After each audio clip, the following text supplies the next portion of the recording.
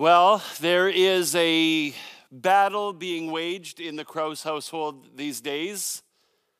My wife and I are at war, and we are at all-out war with three tiny words that my girls continue to say that drive me nuts. I don't, say it with me now, care. I don't care. Are there any words as infuriating in the English language as the words, I don't care? Hey, you colored on my picture. I don't care. Hey, girls, if you don't pack your lunches, you're not going to have food for school today. I don't care. Hey, if you say that to me one more time, you're not going to watch TV tonight. I don't care. I don't care. I don't care. I don't care. I freaked out on the other day. I did a little bit. I kind of raised my voice a little bit, and I said, you got to stop saying that. Stop it with the I don't care. You have no idea how rude and disrespectful it sounds to the person that you're saying it to. I don't want to hear anybody say that ever again. And one of my girls looked at me and said, but Dad, we don't really mean it. And I said, I don't care. I was like, oh,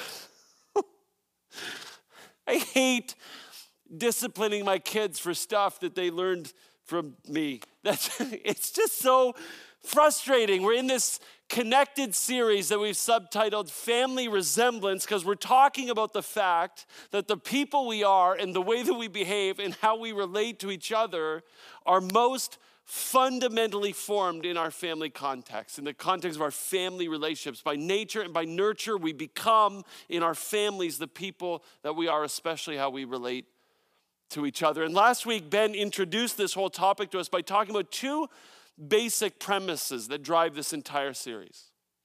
And the first one is this: every single one of us, whether you like it or not, every single one of us resembles our family both positively and negatively. We all live out the attributes that we learned at home growing up. And I mean beyond, physical appearance and dumb mannerisms and the stuff that we learned to say from our dads in the kitchen.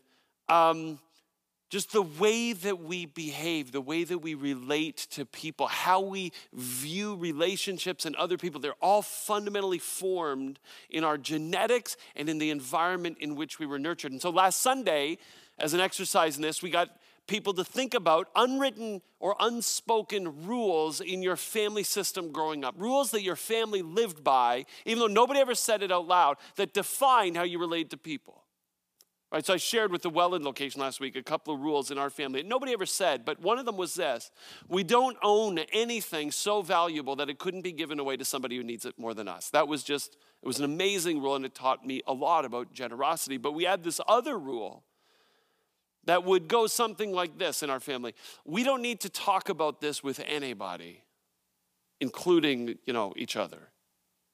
And that's just how I internalized our environment growing up. I'm sure that's not anything like what my parents wanted us to, how our parents want us to live, but that's what I internalized. And you can begin to see immediately how those sorts of ideas can shape the way then I go through the rest of my life relating to the people around me. So that's the first premise. We all resemble our family, positively and negatively to one degree or another. The second premise is this: we all have a choice about how much we resemble our family moving forward, both positively and negatively. This is within our power to choose. Okay, so you don't have genetics or DNA, or you don't have a nature that is encouraging and friendly or whatever. You didn't grow up in an environment that nurtured you to be generous and open. You can choose to relate to people differently than how you were raised.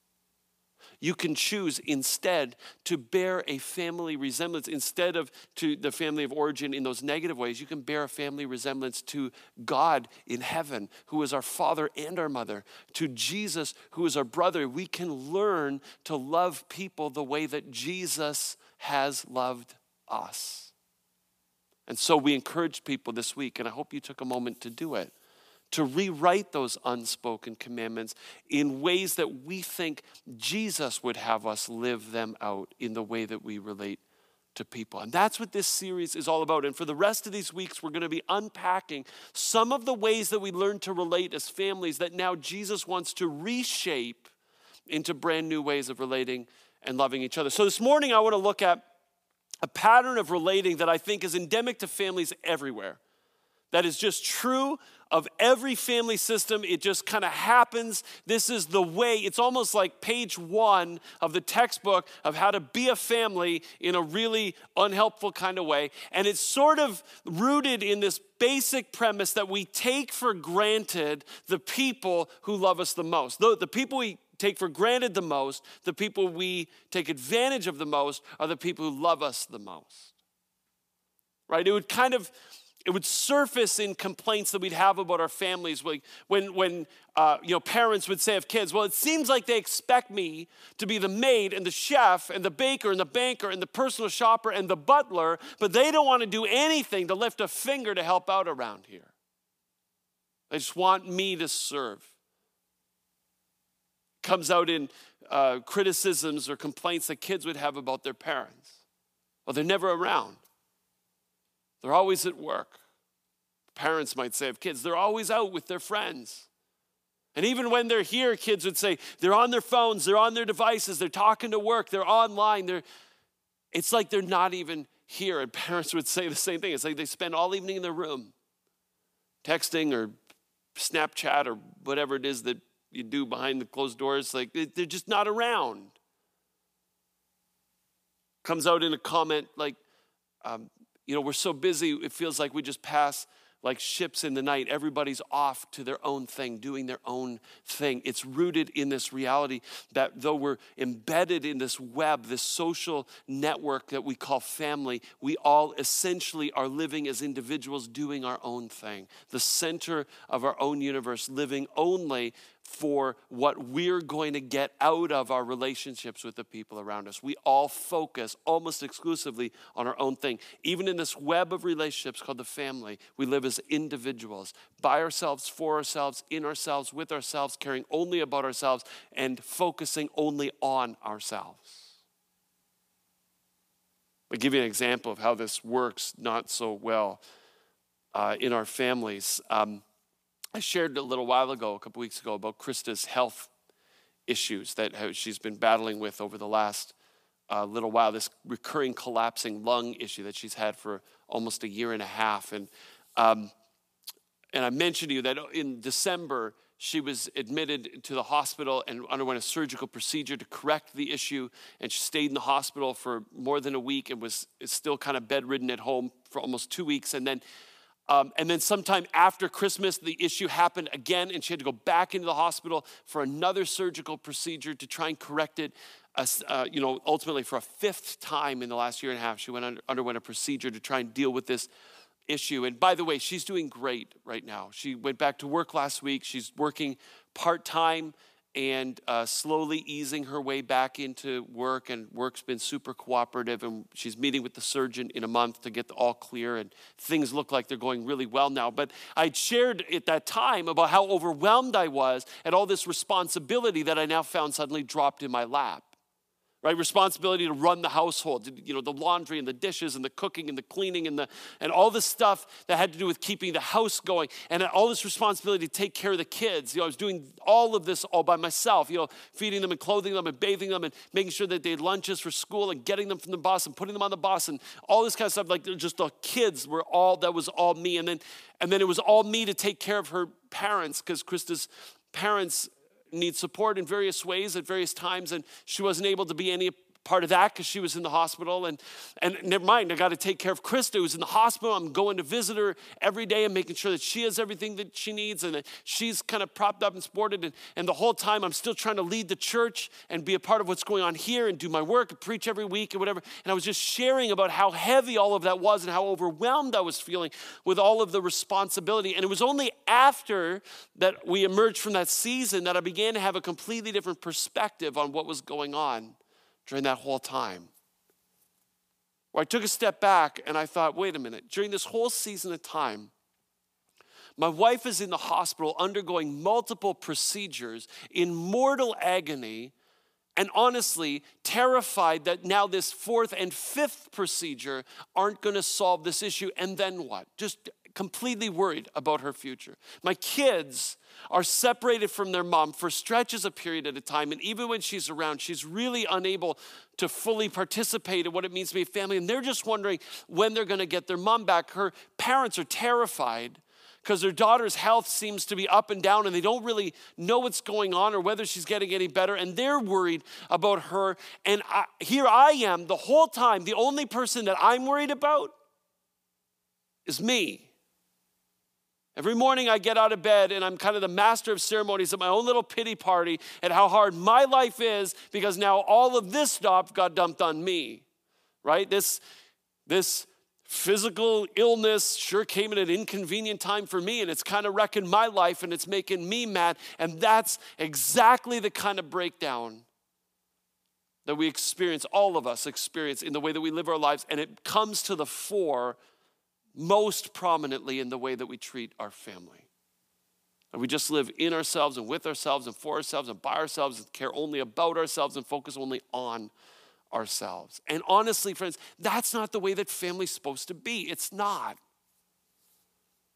I read this marriage book this week by Rob and Kristen Bell. It's called The Zimzum of Marriage. And Zimzum is their word to describe the way family is supposed to be, the way marriage and love and relationships are supposed to work. So what on earth is a Zimzum, right?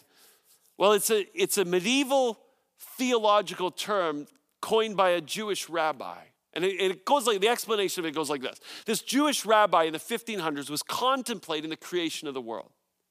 And it occurred to him that before the creation of the world, the only thing that existed was God. God was all there was. He was all that was it. God was the sum total of all of the substance that existed anywhere. He was everywhere, permeated all things. God filled everything because God was all there was. But this God wanted to create a universe. Now, how do you do that? How do you create a universe when you are all there is and you fill and permeate everything? You are all of everything permeating everywhere. And this Jewish theologian said, well, what God had to do was zimzum. It's a Hebrew word. And it means to contract.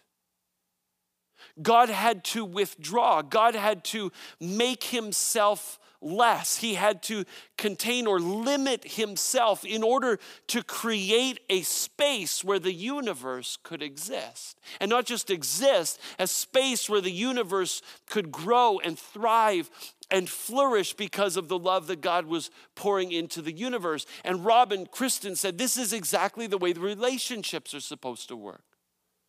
Now, you start and you're kind of the center of your own universe.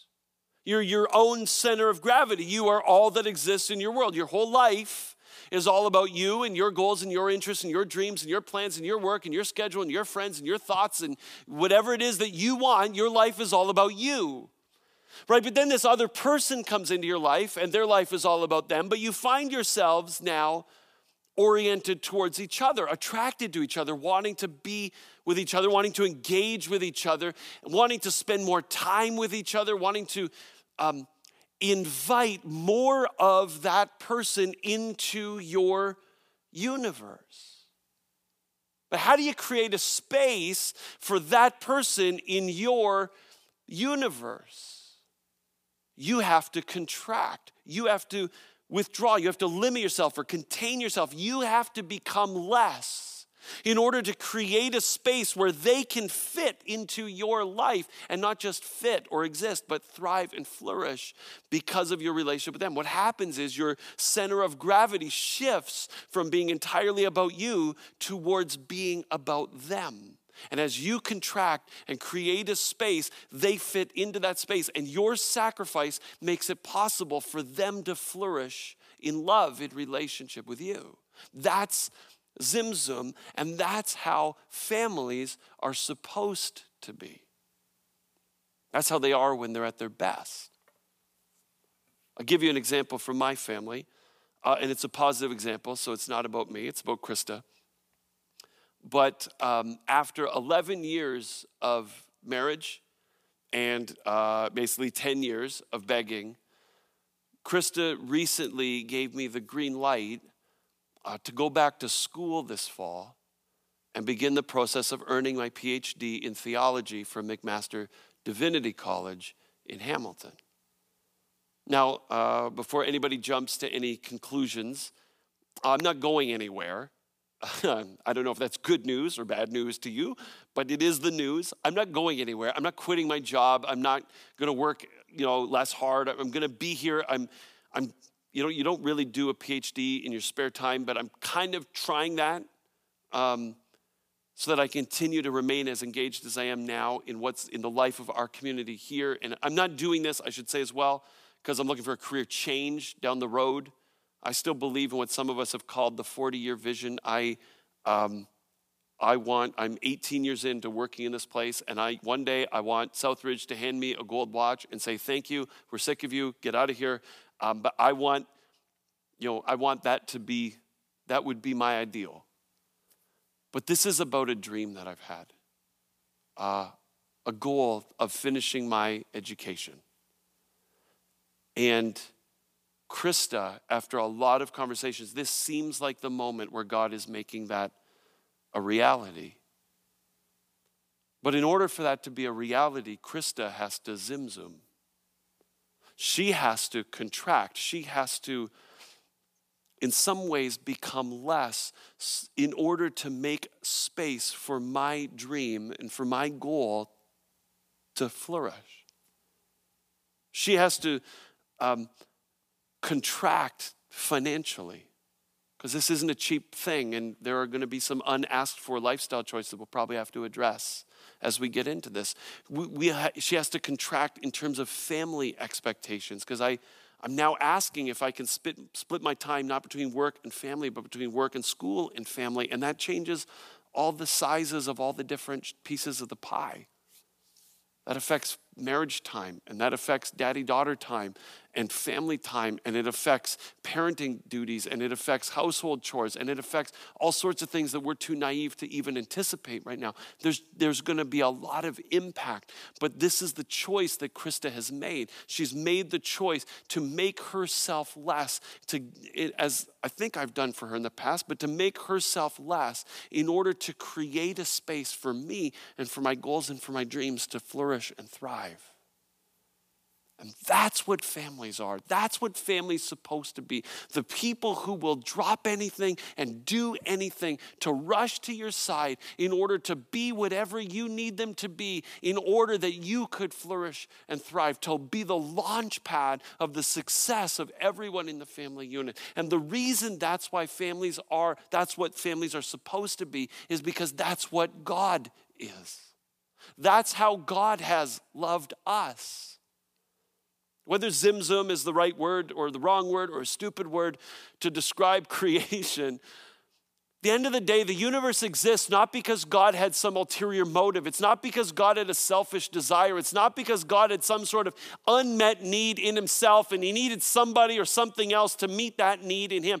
God didn't create the universe for himself. The reason the universe exists, the reason you exist, is because God created a space, I believe, in order to create a universe that could be the receptacle of the overflow of his love. God created a universe because he wanted something to pour himself out in love in order to see it flourish and thrive. That's what God is. That's what God is like. That's how Jesus loves. That's what Jesus is like. I could give you a million examples, but I'll offer you just one. And it comes out of Matthew chapter 4, where it says, as Jesus was walking beside the Sea of Galilee, he saw two brothers, Simon called Peter and his brother Andrew, and they were casting a net into the lake, for they were fishermen. Come follow me, Jesus said, and I will send you out to fish for people. And at once they left their nets and followed him. In ancient Jewish culture, around the age of 5, little Jewish boys go off to school at the synagogue at a school called Bet Sefer. And it was a rabbinical school for Jewish boys to learn the Jewish scriptures. And Bet Sefer lasted from the age of 5 to the age of 10. And the goal for little Jewish boys during that period of time was to learn the Torah. The first 5 books of the Jewish scriptures written by Moses, the Jews say, as instructions about how to live life in relationship with God and the community in a faithful Jewish kind of way. And by the time they were 10 years old, this is my Jewish Bible, by the way. By the time they were 10 years old, the Jewish boys would have memorized word for word and line for line the Torah, the 5 books of Moses. But then at the age of 10, some of those boys would be done with their education and they'd just be finished, and they'd be encouraged to go back home and to learn the family business from their parents and to work alongside their dad and basically take over by the time their dad was done. But some of the students were promising enough that they would graduate to like Jewish high school, which was called Bet Talmud. And in Bet Talmud, the Jewish boys would learn the rest of the scriptures, all 39 books of the Hebrew scriptures. And by the time they were 15 years old, they would have memorized this entire set of scriptures as the instruction of how they are to live faithfully in relationship to God and to people. But at the age of 15, almost all of them would go back to their home and then pick up the family business and begin to work alongside of their dad or whatever. But the elite students who aspired to become a rabbi, those students would graduate to Jewish university called Bet Midrash. And in Bet Midrash, these 15-year-old guys would approach a rabbi whom they respect and whose teachings they resonate with and so on. And they would approach the rabbi and ask the rabbi whether they could be the rabbi's disciple. Where they could learn what he knows and learn to do what he does so they could become what he is. And the rabbi would give them a little bit of a test and go through an interview process and so on. And if the rabbi believed that these students had what it takes, they would say to the students, "Come and follow me." And it was their invitation to become a disciple to the rabbi, back to the beach. Jesus is walking along the beach and he comes across 2 brothers, Andrew and Simon, who are fishermen. They've graduated either from Bet Sefer or Bet Talmud, and they're done with school.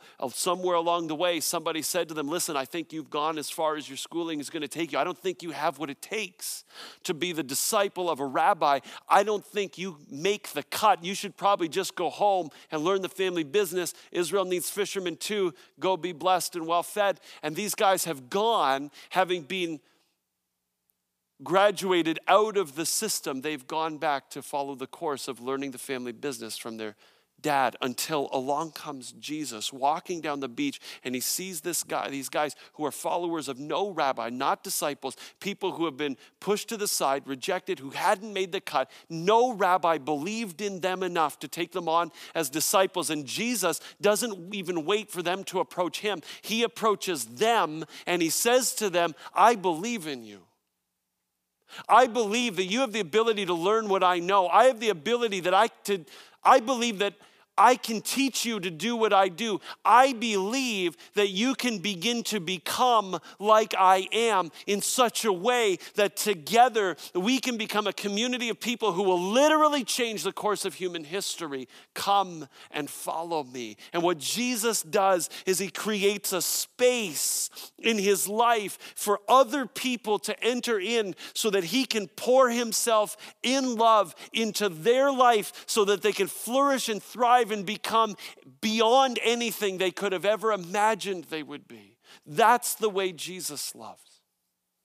We could have talked about how Jesus would create a space at his dinner table and invite in outsiders and outcasts. We could have talked about how Jesus created space in his agenda for perpetual interruption by people who had need. We could have talked about how Jesus creates space in his empathy to see past people's persona and to see them as a person. We could have talked, and we did for a whole month in January, about how Jesus created space in his mission to empower his disciples and give them the opportunity to do what he was doing. Jesus was about continually creating space so that other people could be invited into the orbit of his universe so that he could pour himself out in love for them so that they could flourish and thrive. That's what Jesus does. And he does it at enormous personal cost to himself. In Philippians 2, it says this, in your relationships with one another, have the same mindset as Christ Jesus. And the way that you deal with each other, do it exactly the way that Jesus did with you. Who being in the very nature God, did not consider equality with God something to be used to his own advantage. Jesus never, even in heaven with God, as God, never had the mentality that he was the center of his own universe.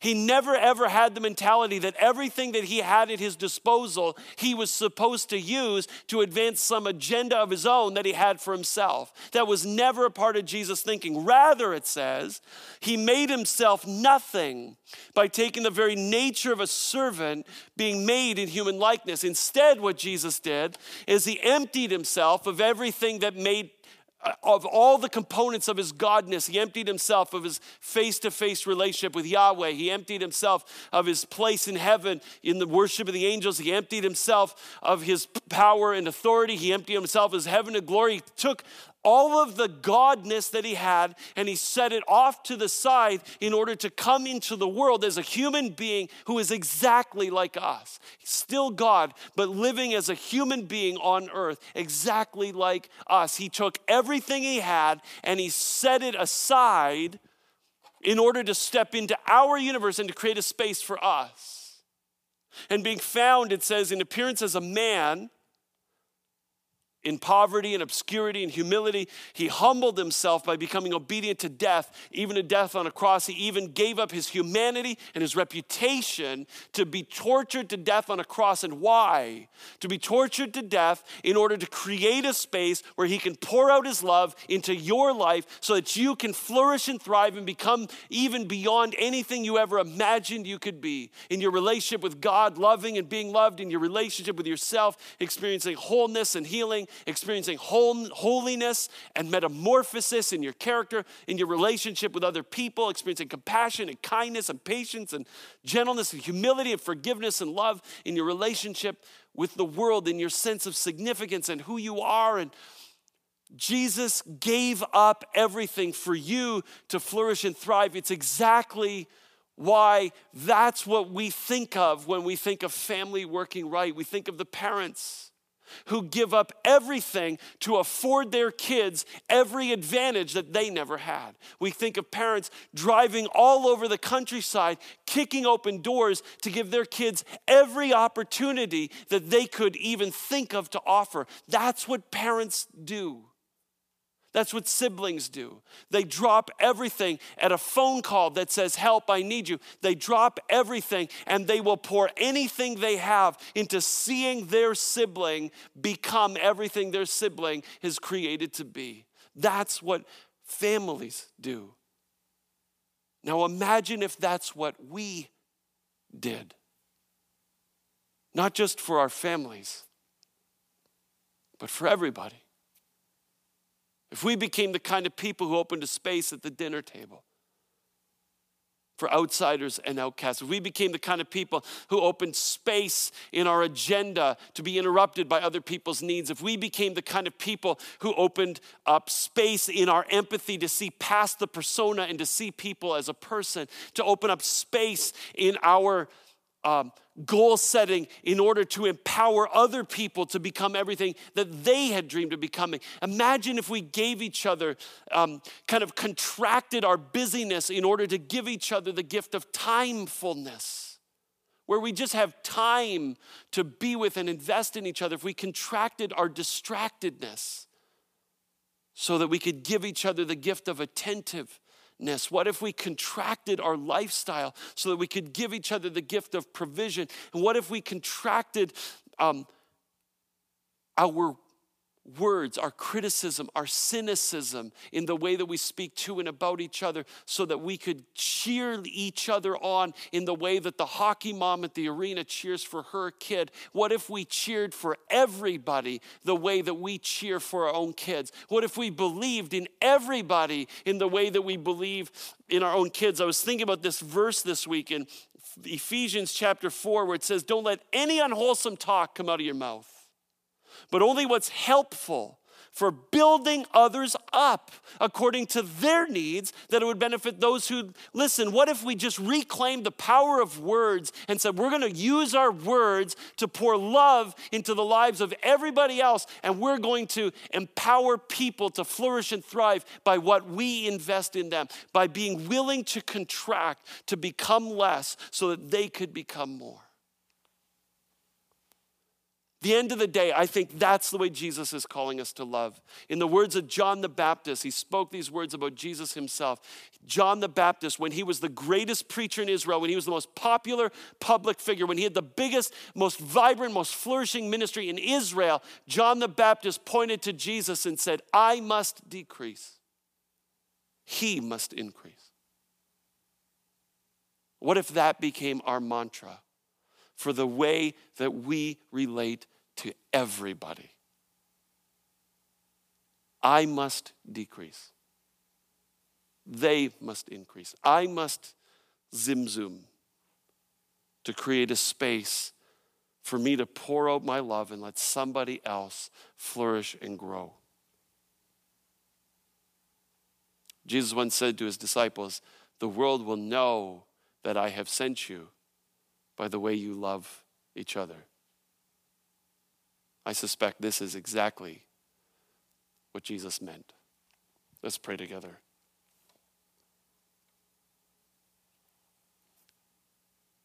Jesus, would you fill this space? Would you fill our spirits?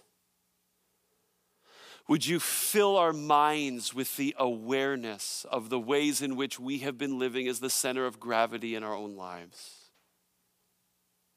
Would you fill our spirit with the awareness of the opportunities and the ways that you're inviting us to pull ourselves back and to create a space to invite other people in? Would you fill our hearts with the kind of love that's eager to pour itself out regardless of the cost? And would you fill our eyes with the kind of hope that would allow us to see what you could do in the lives of others? If only we would have the courage to love the way you do. If only we'd have the courage to resemble your family and be those who are willing to decrease so that others can increase. We pray this in Jesus' name. Amen.